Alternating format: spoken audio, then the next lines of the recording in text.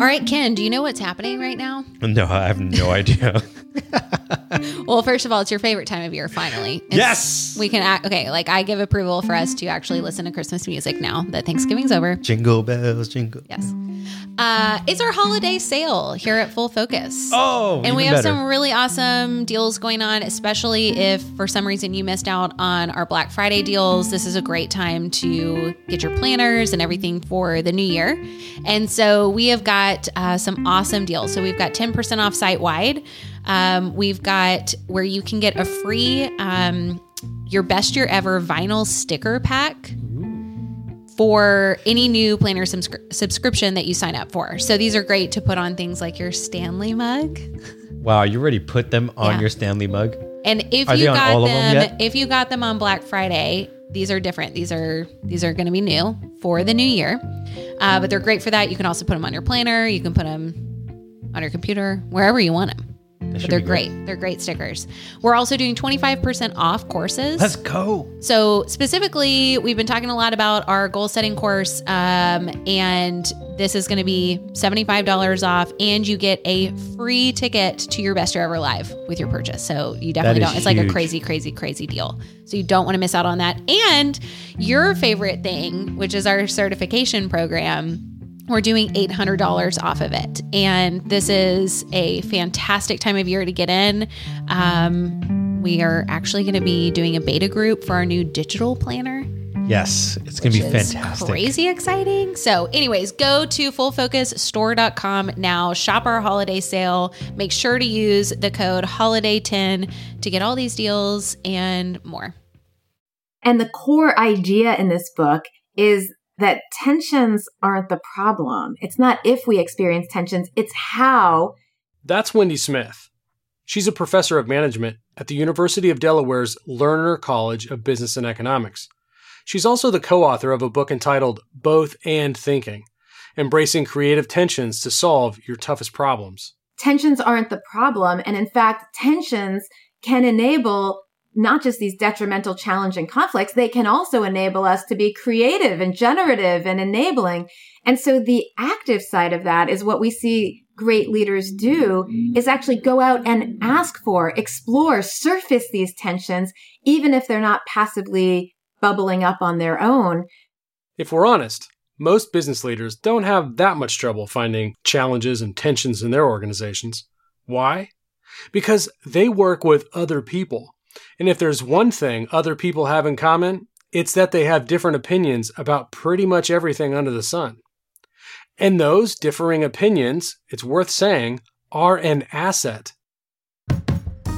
I want to quote you something from Astro Teller, and I don't think his mom actually gave him that name when he was born, but this is worth saying.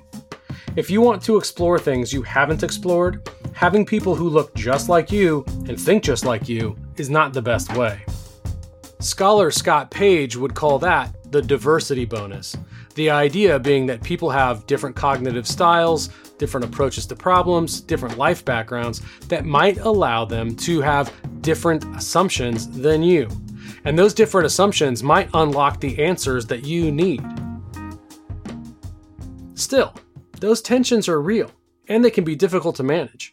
So, what's a business leader supposed to do? Hi, I'm Joel Miller, Chief Product Officer at Full Focus, and today on the Business Accelerator podcast, we're going to answer that very question. First, we're going to have a conversation with our founder and chairman, Michael Hyatt, along with our CEO, Megan Hyatt Miller, about a powerful tool for incorporating different opinions in your organization to get optimal outcomes. This is something that we teach our clients in the Business Accelerator program. It's something we do ourselves at Full Focus. It's a tool with the power to take all those voices and all the tensions that they create to come up with productive solutions. Then we'll jump to a conversation with Wendy Smith, and we'll talk about her book, Both and Thinking.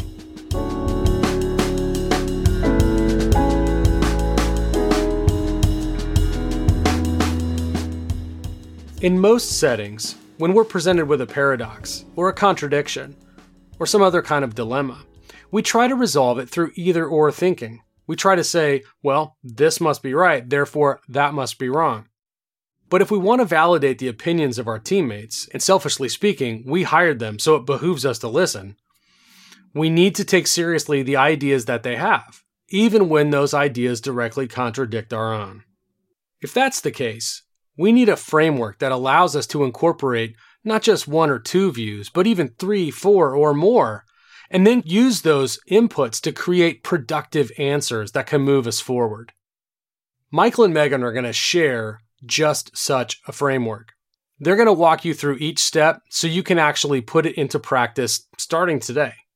Let's jump in. Have you ever been at a meeting and you're trying to solicit input, and it quickly becomes a free-for-all? The most charismatic, dominant people do in fact dominate the meeting, and the people that oftentimes have the wisest, best input sit quietly. We want to share with you a technique for structured brainstorming that allows you to get the feedback you need so that you can create the outcome you want. This is great for creating products. It's great for planning promotions. It's great for relocation projects. Whatever it may be, this is a way to get everybody on the same page and get the best feedback in a way that's non-confrontational. It really helps you get the best input possible so you come up with the best solution. Well, Dad, when you told me about this tool, I was really intrigued because I think we have all had experiences where we knew that we needed to get feedback from various groups of stakeholders. But maybe we've tried to get everybody in a room and thought, okay, we'll just brainstorm this. And then all of a sudden, it's either groupthink, you get a couple of the really charismatic people that start the conversation, then everybody just agrees with them, or the most senior. Or it literally is a free-for-all of, people arguing or talking over the top of each other. Or you don't get the best feedback from the people who may be the wisest in the room, but also not extroverted, not dominant. And consequently, you don't have the ability to aggregate the best input possible to ultimately come up with a great answer, whether you're trying to improve, a product or a service or some part of your operations or come up with something new or whatever. You just don't get the benefit of people's thinking because that format of just kind of an open brainstorming session often becomes uncontrollable, and it's really stressful for the leader, and it's really stressful for his or her participants who are not maybe the most charismatic or dominant in the room. Okay, so I learned this technique from my dear friend, John Milosevic. The two of us serve on a nonprofit board at St. Vladimir's Orthodox Theological Seminary. The seminary is considering or contemplating a relocation, and everybody had an opinion about it. Some wanted it to move here, some wanted it to move there, some didn't want to move at all. And so we needed a structured way to brainstorm that and get the feedback of everyone so that we could create alignment and really be thorough in the planning process so that we didn't get to the end of it with everybody disappointed because that we didn't arrive at the outcome that they had hoped. So John learned this, in fairness to the original source, from the Wharton Business School, where they came up with this technique. John used this in the construction and facilities management industry for years, where he worked with a lot of government organizations, and it was very typical in that industry for people to be disappointed with the results. They'd spend millions of dollars building a building, they would get into it, and they would discover that it didn't meet their requirements because they didn't do what we're about to share with you. Now, this has a less than sexy name. It's called nominal group technique. Doesn't that just roll off the tongue and get you excited? No, it does not. It sort of sounds like a medical procedure that you don't want to have. Yeah, exactly. So it's called nominal group technique. We're going to call it NGT for short because that's less painful. This is just begging to be reinvented and repackaged. But the process, I promise, is solid, rock solid, and it's going to help you. So we're going to give you the 7 steps of the NGT process so that you can use it next time you need to do structured brainstorming. Okay, Megan, you ready to get started? Yep.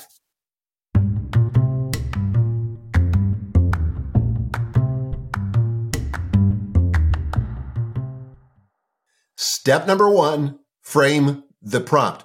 Here's the great thing about this. As a leader, you don't have to have all the great input. All you have to do is come up with a prompt for your team to do their best thinking. And this is usually in the form of a question that you want answered. So for example, the seminary, the prompt was, what information would you need to see in order to make the best decision possible as a fiduciary of the seminary? The question we did recently inside of our company is, and we did this with some outside groups, we did it with several inside groups, a lot of structured brainstorming, but we said, what would need to be true in order for Business Accelerator, our coaching program, to be the best business coaching program on the planet? So you can think of your product, your service, some problem you're trying to solve. And as the leader, the first thing you've got to do is come up with the right question. And you're going to be able to toss that out. We'll get more into that in a moment. And then just sit back and watch the participation. It's amazing. But the important work, the first work, is coming up with that question that focuses everybody around a single conversation. I mean, we've been in those brainstorming sessions where, it just kind of goes adrift or it gets off topic. This keeps that from happening. Part of the magic of this technique is the structure. You're putting very firm structure in place from the very beginning. And this is going to be a question that you are going to send out to the participants well in advance, like ideally a week early, maybe even more. I don't know. But in our case, internally, we've sent this out about that long. And this is also great for the people who are really thoughtful, but may not think at their best under a lot of pressure. Some people are intimidated by sharing their thoughts in a meeting, or they just need more time to process and really contemplate the implications of something. And so if you want to get everybody's best thinking, not just the people that think really quickly on their feet, you want to share this early so people can noodle on it and they can prepare their answers in advance. It also avoids that groupthink that I was talking about earlier. And you really get the best thinking when people are doing it on their own, and then they're bringing that to the conversation. Okay, so that's step one, frame the prompt. Step two, assign groups. Yeah. So when we did this recently, we've done this on a very large scale and we've done this on a much smaller scale. We recently asked our directors, because we're kind of changing some ways that they're being developed. We asked them to talk about what would have to be true for them to have an ideal partnership with the executives that they report to. And so that was a much smaller group of people. But when we did this for our coaching program, we had 7 different groups. We had every functional area. We had our coaches. We had other outside people that were involved with that. And so we in that case, grouped them according to team. And that made a lot of sense. There's all kinds of rationale for how you put people together in groups. But based on the constraints of time and how long we were going to have for people to share their answers, I think we probably had a maximum of maybe 8 participants in the room at any one time. And I think that made sense. Yeah, that's right. So you want to keep it, big enough to be interesting, but small enough to not be overwhelming. Mm-hmm. And so that everybody has a chance to give input into the group. You don't just want to simply involve the people that are closest to the problem. Sometimes you want to involve people that are completely unrelated to the problem, who might be seeing the problem for the first time because they might have a breakthrough idea just because they're not so caught up in the details of it that they can't see the forest for the trees. So don't just bring in the experts. Do bring in the experts, but don't just bring in the experts. Bring in a variety of people to represent a variety of perspectives. That's what usually gives the right result. Well, for example, one of the groups that we hosted related to our coaching program was our finance team. And you might think to yourself, well, the finance team doesn't really have a lot to do with coaching, right? I mean, they're not actually coaching anybody.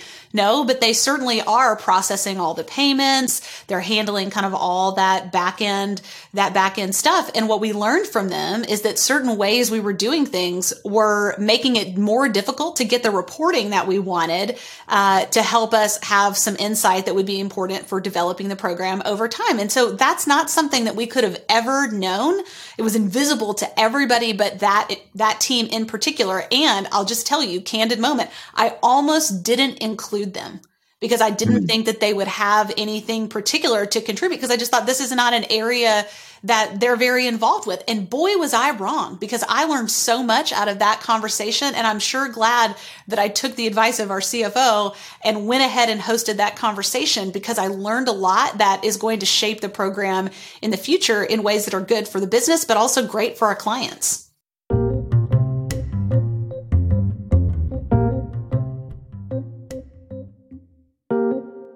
Okay, so that was step 2, assign groups. Step 3, generate ideas individually. Now, Megan, you already addressed this in a sense, and you just pointed out that some people are great on their feet. They're great in a meeting. Just the first thing that comes to their mind, they blurt out. But there are other people that are more thoughtful that have to process it. And this gives an opportunity for everybody to think through their ideas. And so I like giving people or asking people in advance of the meeting, come to the meeting with 5 to 10 ideas. Just jot them down. Nobody's going to see this except you. But this is priming the pump so that when we begin the conversation, people don't just stare blankly. They've got something to share. And I try to start with people who are the least senior in the room, or maybe the most quiet or introverted. You just want to make sure that those people, we're going to talk about this in a second, but really feel like they have the opportunity to contribute and speak. You don't want to start with the CEO or with an executive in the room if there's a power differential, because that can shut everybody down and make people feel nervous that their ideas aren't good. Well, that's good. And that leads us to step 4, which is to share ideas without comment. So the way you're going to do this is you're going to go round robin. Mm-hmm. You're going to start with one person, then you're going to go to person number 2. And let's say you have 8 people in the room. You're going to go from 1 to 8. Each person shares one idea. And this is the key thing. They don't get a chance to explain. They don't get a chance to clarify. They don't get a chance to comment. Nobody gets a chance to ask them a question. All this is going to come later. But in this particular process, in step 4, they're going to share the idea without comment. So once you go from 1 all the way around the circle to 8, then you start over. And so people keep sharing ideas as long as they have ideas. And at any point, somebody can opt out. They can just say, look, I'm out of ideas. And so no big deal. You just go to the next person, but you keep hitting that person every time you do the round robin. So maybe they said in the last round that they were out of ideas, but something somebody else said stimulated an idea. So now they do have a fresh idea. Yep. So you basically just keep going, sharing ideas without comment to the whole thing fizzled out. And you finally say, okay, any other ideas? And everybody says, no, I'm out of ideas. But the key thing I've noticed, Megan, is it's usually when people get out of ideas that you get the obvious ideas on the table. And now all of a sudden you have the opportunity to hear breakthrough ideas that you wouldn't have heard if you just stopped with the obvious. Yeah, I think that's really true. Fair warning, though, this is hard. And here's why it's hard. Not commenting. I mean, this is a very unconventional brainstorming style, because normally, especially if we're really energized by brainstorming, it's like ping, ping, ping, ping, people are having ideas and jumping off the ideas. This is very structured. And so, you're kind of like putting your 2 hands over your mouth so that you don't comment, because it takes so much self-control. You want to kind of chase the rabbits and ask questions and dig in and share something you just thought of. And that is not allowed in this. And that's part of the reason that it works, but it becomes kind of funny. I mean, we had a lot of laughs as we were trying to exercise self-control, because it was so unnatural to not just jump in, but you have to trust the process. That's part of why it works. And I should say, too, that you're recording the answers. Yes. So designate somebody as the recorder. You could either use a whiteboard or you could use the giant Post-it notepad, whatever, but you want to capture all the ideas. And I promise you, there's going to be a heck of a lot more ideas than you think. You're going to come up with a gazillion ideas. If this is a Zoom call, and by the way, I've done this both ways, then what we do typically is just take a Word document, share the screen, the person who's recording it, create columns, make the print small, and just record every idea as it happens. Fill up one column, go to the next column, go to the next column, go to the next column, and you end up with all of them. And you're going to need to record them because you're going to refer to them in the next step.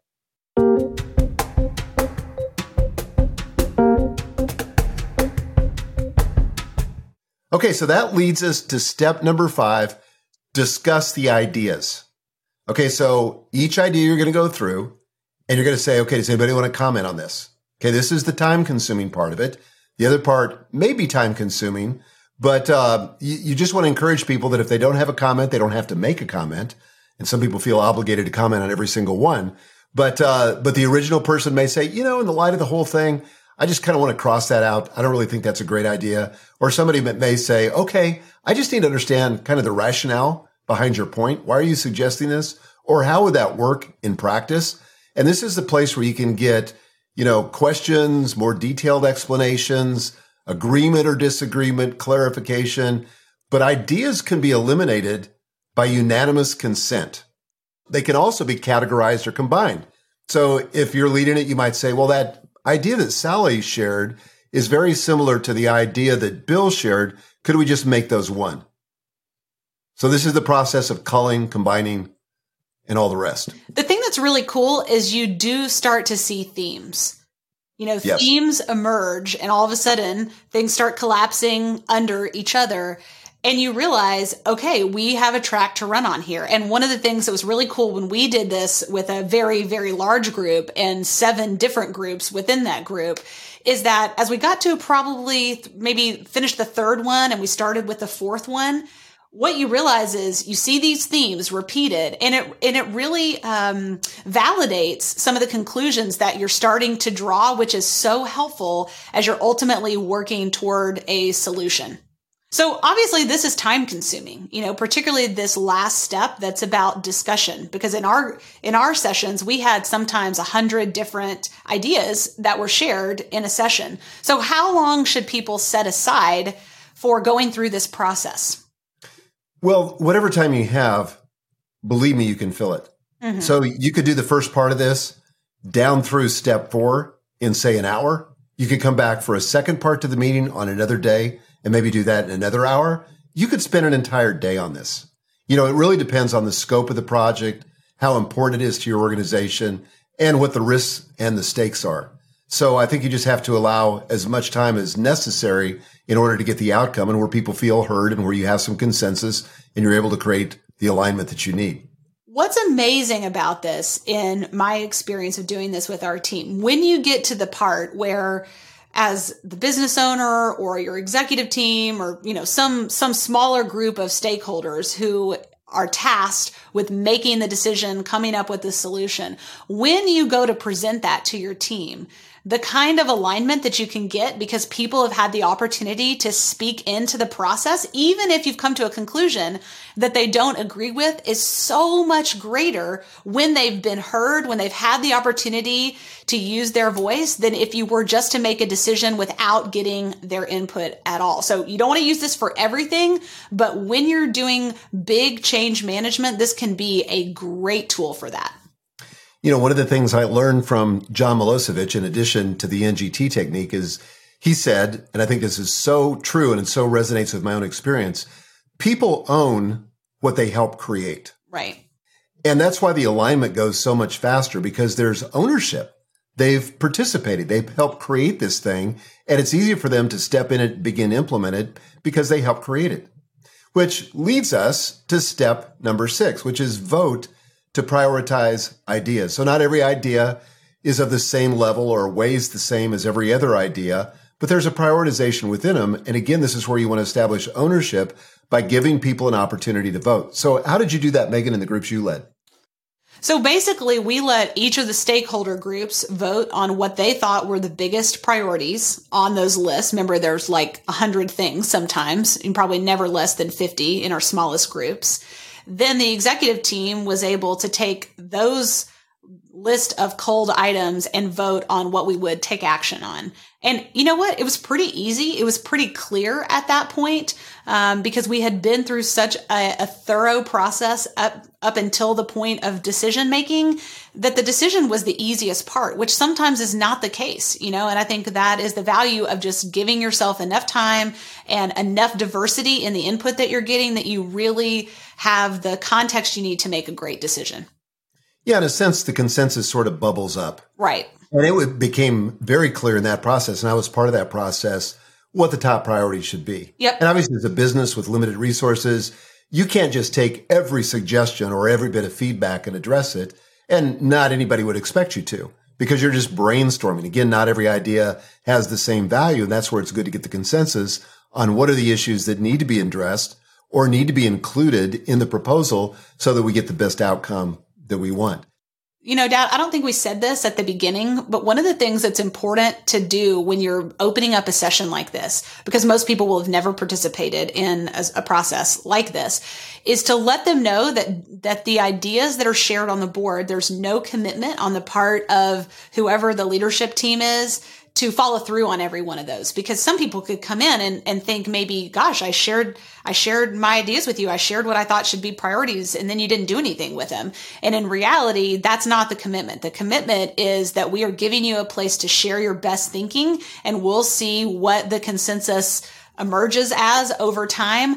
But there should not be an expectation on the part of the participants that every idea that's shared is acted on. I mean, in our case, you're talking about 700 ideas, and we probably boiled it down to 5 or 6 primary areas of focus that we took action on.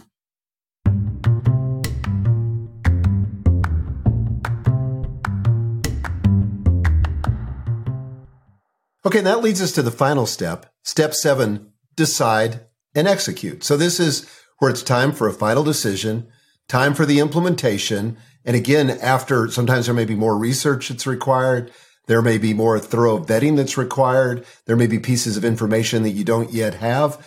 But at some point, you got to pull the trigger and begin to implement. But if you've done this right, then the implementation is going to go a lot faster and a lot easier. And this is one of those things where it feels like you have to go slow in order to go fast. Yeah. In our case, we actually put together a whole presentation for our team. And this is the follow-up to all these conversations that have happened. Hey, here are the decisions that we made. Here is the plan going forward. And they were able to see their fingerprints all over that. Even if we didn't necessarily do exactly what they recommended, they could see how we got to the point of making the decisions that we made, which again, facilitated alignment in a very, very powerful way. Well, guys, there you have it. That's the nominal group technique. It's deceptively simple, but this is actually easier to do than it is to explain. Once you experience this, I'm confident this will be the method that you use for brainstorming in your organization going forward. Well, this is absolutely something that I will come back to over and over again. I think it's always a challenge as a CEO or a business owner or a leader to try to get all the data and the input you need to make really good decisions. And the bigger your team grows, the more challenging that is. So I think this is a great technique. It's a little time consuming on the front end, but it makes the alignment so much faster on the back end, and it lasts because people remember what it feels like to be heard and respected and honored, regardless of their personality or their seniority in the organization or even which department they're in. And so I think the kind of alignment that you get when you go through this process is not something that there's a shortcut to, and I think it's well worth the time.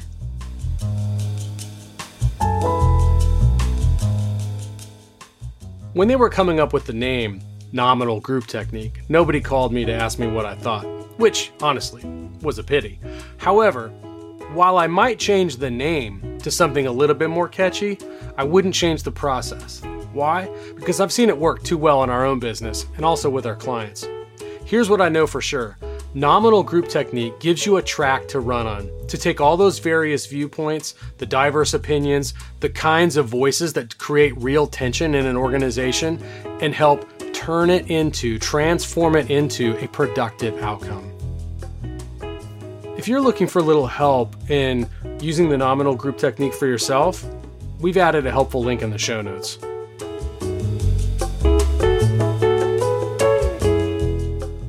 After the break, we'll step back and explore how either-or thinking hinders your organization's growth and, more importantly, what you can do to address it.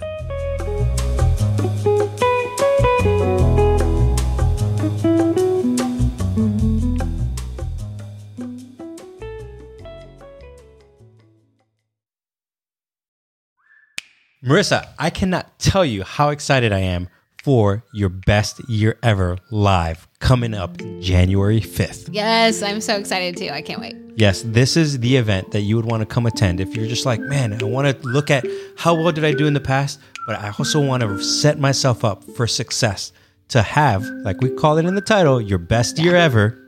This is the event you want to be at. We have thousands of people coming to this event already.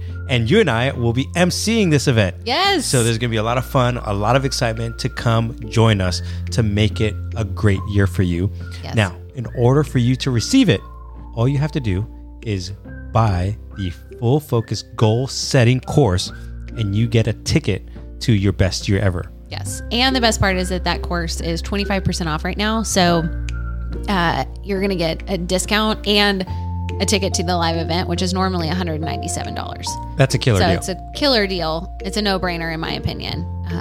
But definitely join us. It's going to be so much fun. January 5th, it's totally virtual. So no matter where you are in the world or, whether you can get on a plane or not, don't worry about it. You don't have to. You can do this from the comfort of your own home and we'll be right there. Yeah. And just imagine having your goals already set for the entire year and a plan to execute them. Yeah. That's worth all the money that you can. And the best part, it's a free event for you if you buy the Full Focus Goal Setting course. Yes. All right. Well, we would love to see you there. So make sure to go to fullfocusstore.com and take advantage of this deal. We'd love to see you at your best year ever live. So far, we've been talking about an operational framework for handling diverse viewpoints. Now it's time to step back and get the mental framework required to not only help you run a meeting like a nominal group technique meeting, but also more generally throughout your business. The reality is, while nominal group technique provides a path to walk, most of the challenges that come to us in business come from all directions. There is no path. There's only a general approach we might take. In order to manage that kind of diversity of opinion, we need to have a different mindset entirely. Instead of black and white thinking, we need grayscale thinking to help us get there. I decided to have a chat with Wendy Smith. I introduced her at the top of the show, but I want to remind you that she's the co-author of a book called Both and Thinking. When we're tempted to deal with a conflict by adopting either or thinking, Wendy's there to remind us that not only is that not very fruitful, there's also a much better way. Describe a little bit more about the either or versus both and. The either or is our typical approach. And so it'll sound familiar. We're faced with a dilemma. What should I have for breakfast? We go through the pro-con list there. Well, I could go for a really healthy green smoothie, or I could have a sugary croissant, chocolate croissant. And so we go through the pro-con list of which one should I choose, and then we make a choice. And we do that not just with our breakfasts here, our breakfast decisions. We do that with how should I navigate my life and career decisions? In my own life, I really grappled with, do I become an academic where I study ideas, or do I become a practitioner where I engage with ideas? I do something with these ideas and these leadership concepts. We do that in our businesses. And when we talk to leaders, it's, do I go deep or broad? Do I open into a new category, or do I double down on my existing business? Do I, all these decisions where they are confronted by an or, that's our traditional way of thinking about something. And the traditional way that we want to decide that is, again, a pro-con list, make a choice. That is comfortable to us. It's natural to us. And what we argue is that it is limited at best and detrimental at worst. Compare that then with the both and approach. So both and starts with changing the question. It starts with it starts with this realization that either or can be limiting. And again, it can be limiting because we sort of force ourselves into this oppositional point of view. We pick one side.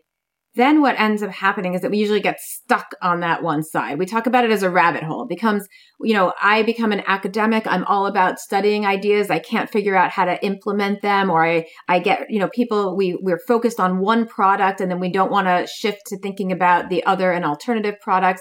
We're a for-profit, so we have to worry about our bottom line, and we don't think about the social mission and social good. And that's what for the nonprofits, we get stuck down. We talk about it as getting stuck down a rabbit hole where we can't shift. This is like the classic challenge of innovation. Companies that have a product and they get the whole structures, incentive systems, relationship skills, reinforce that product, and then they can't shift and change to a new product. So part of the problem of either or thinking is that we get stuck down a rabbit hole. Then when we shift, we radically shift to the other side. We talk about that as overcorrecting. We throw out the baby with the bathwater. The other problem with either or thinking is that it becomes problematic when you're in a group. And this happens all the time where within a group, one side picks one point of view, another side picks another point of view, and then you're in conflict with each other. So maybe in your organization, you have the R&D, innovative product development people who are constantly battling against the finance people who want, to focus on short-term and cost, where the R&D people are thinking about long-term revenues. And there's that conflict about how to navigate or, whatever else it might be. And so we get into these kind of like, I'm right, you're wrong, win-lose situation. So that's the problem. That's why either or is limiting to us. Both anding starts with changing the question to say, what's possible if I can accommodate these competing demands? If we can both be really, as you said, for the organization, be really successful at work and achieve balance in and real, our life goals, our broader life goals. What would that look like? How can we accommodate both? How can IBM accommodate both its existing world and existing product and innovate at the same time? That's the start of shifting to both anding. What's great about that, both anding, is you can see just in the way you frame the question, it automatically triggers imagination. It automatically triggers creativity because now you have to do some actual work of figuring out how those two things might coexist. And that is automatically ideational. It is going to drive thinking. That's right. Our colleague, Ella Marone-Spector, with her colleagues, did a study where they brought people into the lab and they said to them, the challenge of creativity is the tension between creating something that's really novel, but novel could be really out there and completely, not useful, but also really useful. You want something that actually people can put into it. But novelty and usefulness can be in conflict with each other. So she had these groups in the lab either notice the tensions between novelty and usefulness, or she had a group that changed the question and said, look, novelty and usefulness can be in competition, but they can also reinforce one another. How can you do both at the same time and create new products and have them create things as a result? And the group where she invited them to just shift the question and say, how can you enable both novelty and usefulness, created so much more creative outcomes as a result. So the experiment shows just how very basic it is, where changing the question does open up this whole possibility space. It invites us, I love the word ideational, it invites us to brainstorm new possibilities. My co-author, Marianne Lewis, is the dean of her business school, and all of the senior administrators at the university started reading the book, and they were grappling with a tension that I think is coming up more, increasingly, and something that we're grappling with, which is the issues of DEI, diversity, equity, and inclusion. And sometimes DEI gets pitted as inclusion versus excellence, as if access and inclusion is going to be a trade-off with excellence. And in one of the meetings with the senior leaders, one of the senior leaders looked at it and said, access versus excellence. Wait, how can we enable a both and here? And by just asking that question, all of a sudden, all of the senior leaders started brainstorming new possibilities into what else, other ways that they could think about that relationship. One of the challenges that you address in dealing with these paradoxes, especially you can imagine these nested and knotted paradoxes that are so complicated, is the sense of scarcity with which people approach them. I wonder if you could talk to us a little bit about moving into a more abundance mindset. How does that happen? How can that happen? One of the reasons we go to either or is because we think that resources are zero sum, that they're limited. And so either you get them or I get them. And so then the only way to go is to fight over which one of us gets those resources. This is sort of at the heart of any negotiation. And it's the right, wrong, win, lose paradigm.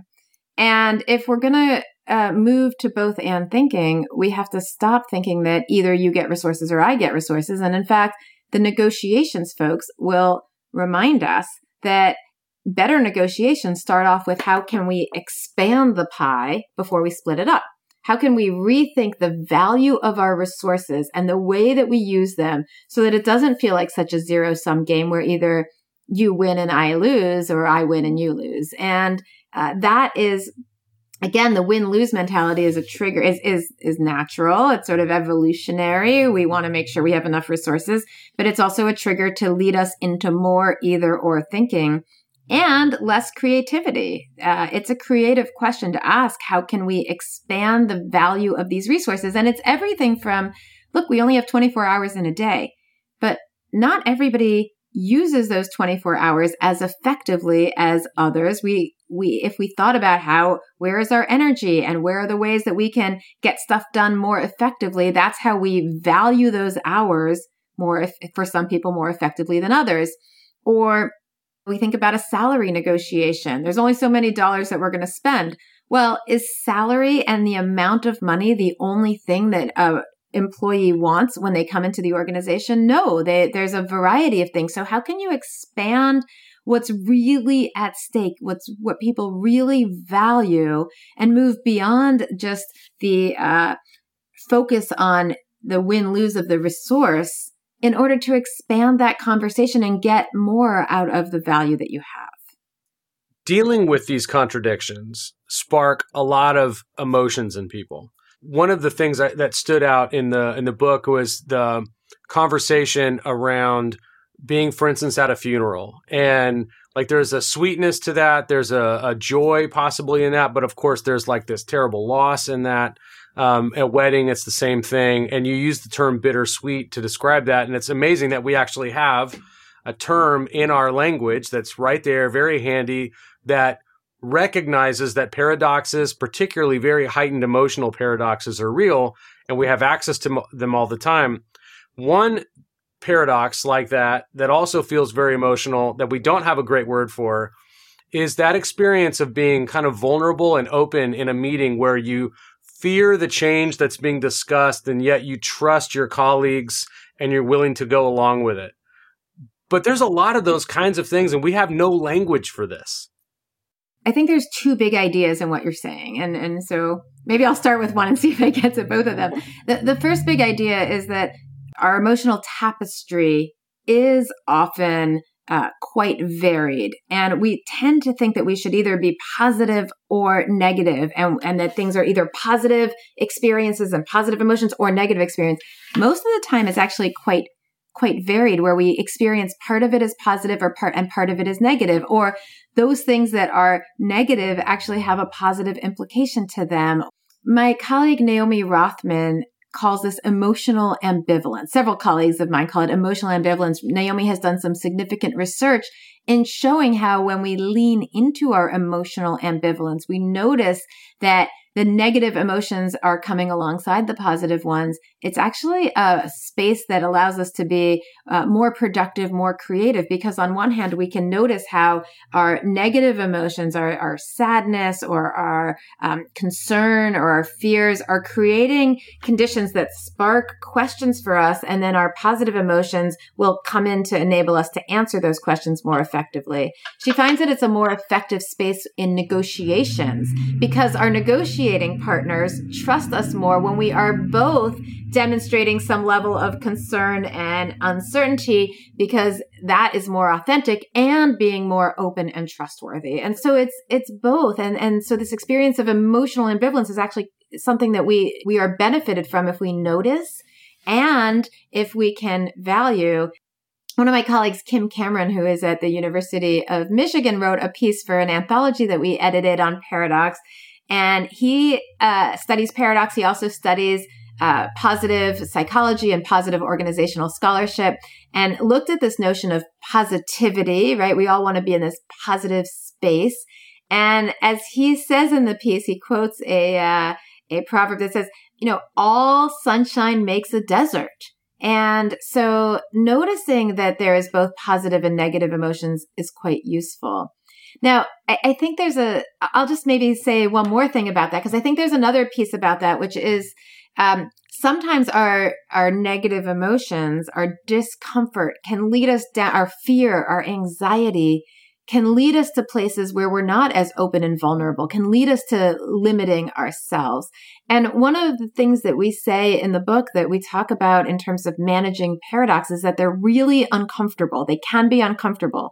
There's a lot of uncertainty that comes with trying to live into these tug of wars, or that than trying to be dynamic in our responses. We feel uncomfortable, for example, when we have picked a side and we're talking to somebody else who has a different point of view than us. And so, just that experience of sitting across the table from someone with a different political point of view, particularly when it's Thanksgiving and it's a member of your family and you're both spouting your points of view very vociferously. We feel that discomfort when we have competing ideas and there's uncertainty. You can, just going back to the pandemic, when we started the pandemic and there was so much uncertainty and we wanted clear answers. We wanted to control. We wanted to, and paradox is about leaving things open. It's about being open to the other possibilities. So there's all these uncomfortable emotions that could halt us from living into the both and. And here we say it's really important to find comfort in the discomfort. And what we mean by that is that we don't dismiss the discomfort. We don't disregard it. We don't let it we don't pretend it doesn't exist and just, push forward with mind over matter. We're really positive that what we do is we accept, we recognize, we acknowledge, we honor the fear, the anxiety, the discomfort, the jealousy, the whatever else it might be, that whatever else we're feeling. And we accept it and recognize it and yet move forward despite it. We find ways to move forward into the courage of both and, even when it feels uncomfortable and fearful. Vision is a key focus for us at Full Focus. It's something we coach our clients on. It's an essential ingredient to success. Why? Because without the ability to chart a course to a better, more attractive future than your current present, you'll never make any progress at all. More specifically, in a business context, you can't organize a team to go pursue something together. You can't even have any direction to your own activity as the leader. So vision is essential in that regard. And that got me thinking as I was talking to Wendy. I wondered, how does vision enable us to manage these sorts of paradoxes, these sorts of tensions? When we talked to Paul Pullman at Unilever, he said the first and most important thing that he did when he stepped into the company was to think about what's their higher purpose.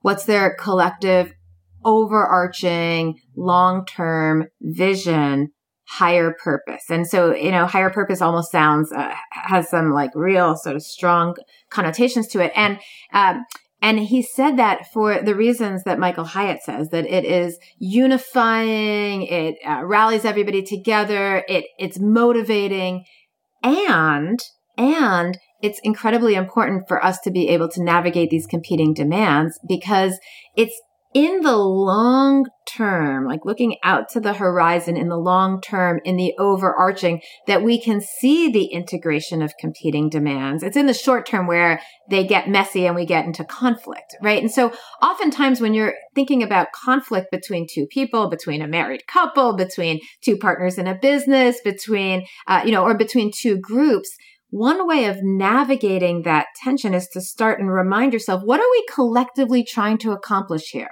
Because we're collectively trying to get to the same place. We might just have different strategies of getting there, different perspectives on how to do it, or we might have different things that are important to us in the moment. But it's that collective goal that reminds us that we're on the same page. We just need to figure out how to accommodate our competing ideas within that integrative, overarching, vision. And that vision, that long-term vision helps us to see how we both belong into this space.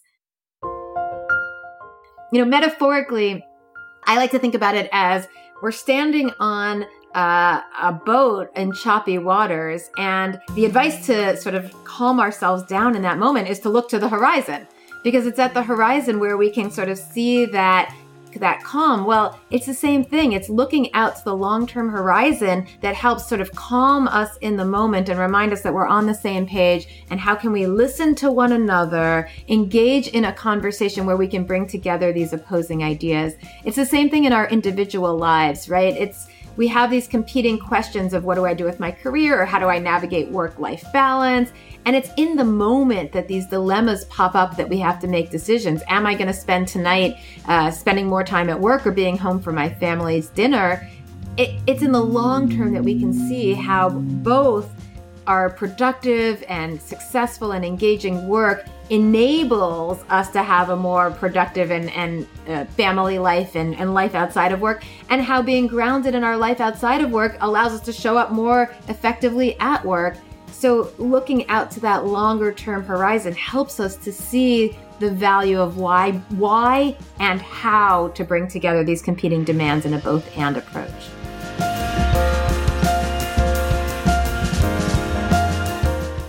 Wendy Smith, thanks for being with us. Jill, thanks so much. This is really fun.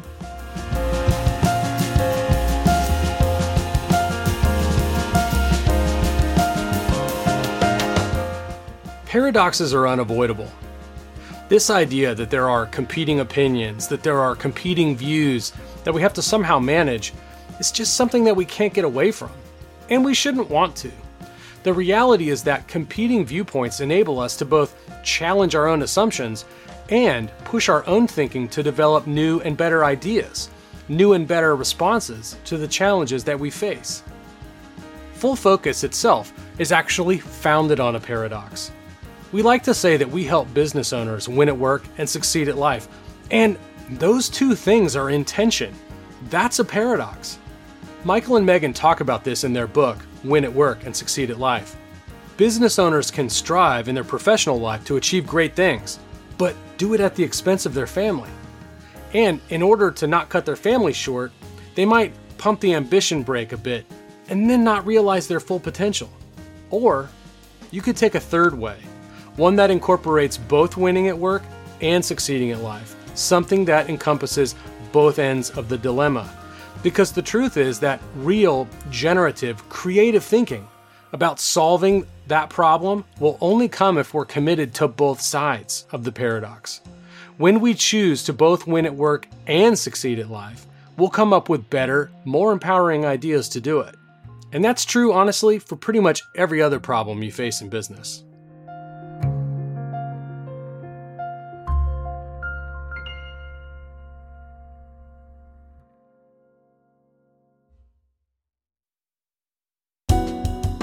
That's a wrap for this episode of the Business Accelerator podcast. And you know, these tensions, specifically this fundamental paradox of winning at work and succeeding at life, it's literally what we coach our Business Accelerator clients on every day. That's what the program is basically about. We help successful but overwhelmed small business owners like you scale yourself and your business so you can do what? Well, here's the paradox: win at work and succeed at life. It's what we call the double win. And because we can embrace that paradox, we can make progress in both spheres of our life. If that sounds good to you, you can find out more at businessaccelerator.com. Whenever someone sends me a podcast, I always get a little nervous. If I'm honest, I'm anxious. I look at how long it is and I think, do I really want to spend my time on this? This suggestion that someone has given me? Here's another paradox for you. You really can suggest a podcast, and it really can be valuable to anyone listening. So please, go ahead and share this show with someone you think might benefit, especially someone else in your business. And that's it. Thanks for listening. We'll be back next week with another conversation to accelerate your business.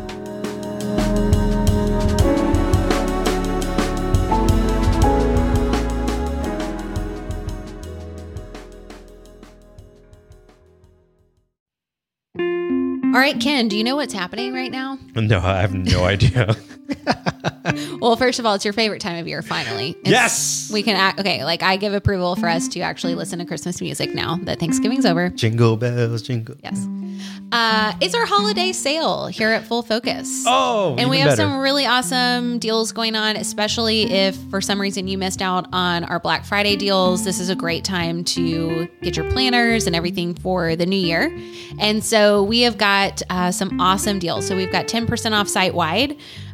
We've got where you can get a free Your Best Year Ever vinyl sticker pack for any new planner subscription that you sign up for. So these are great to put on things like your Stanley mug. Wow, you already put them on your Stanley mug? And if Are you they on got all of them them, yet? if you got them on Black Friday, these are different. These are going to be new for the new year. But they're great for that. You can also put them on your planner. You can put them on your computer, wherever you want them.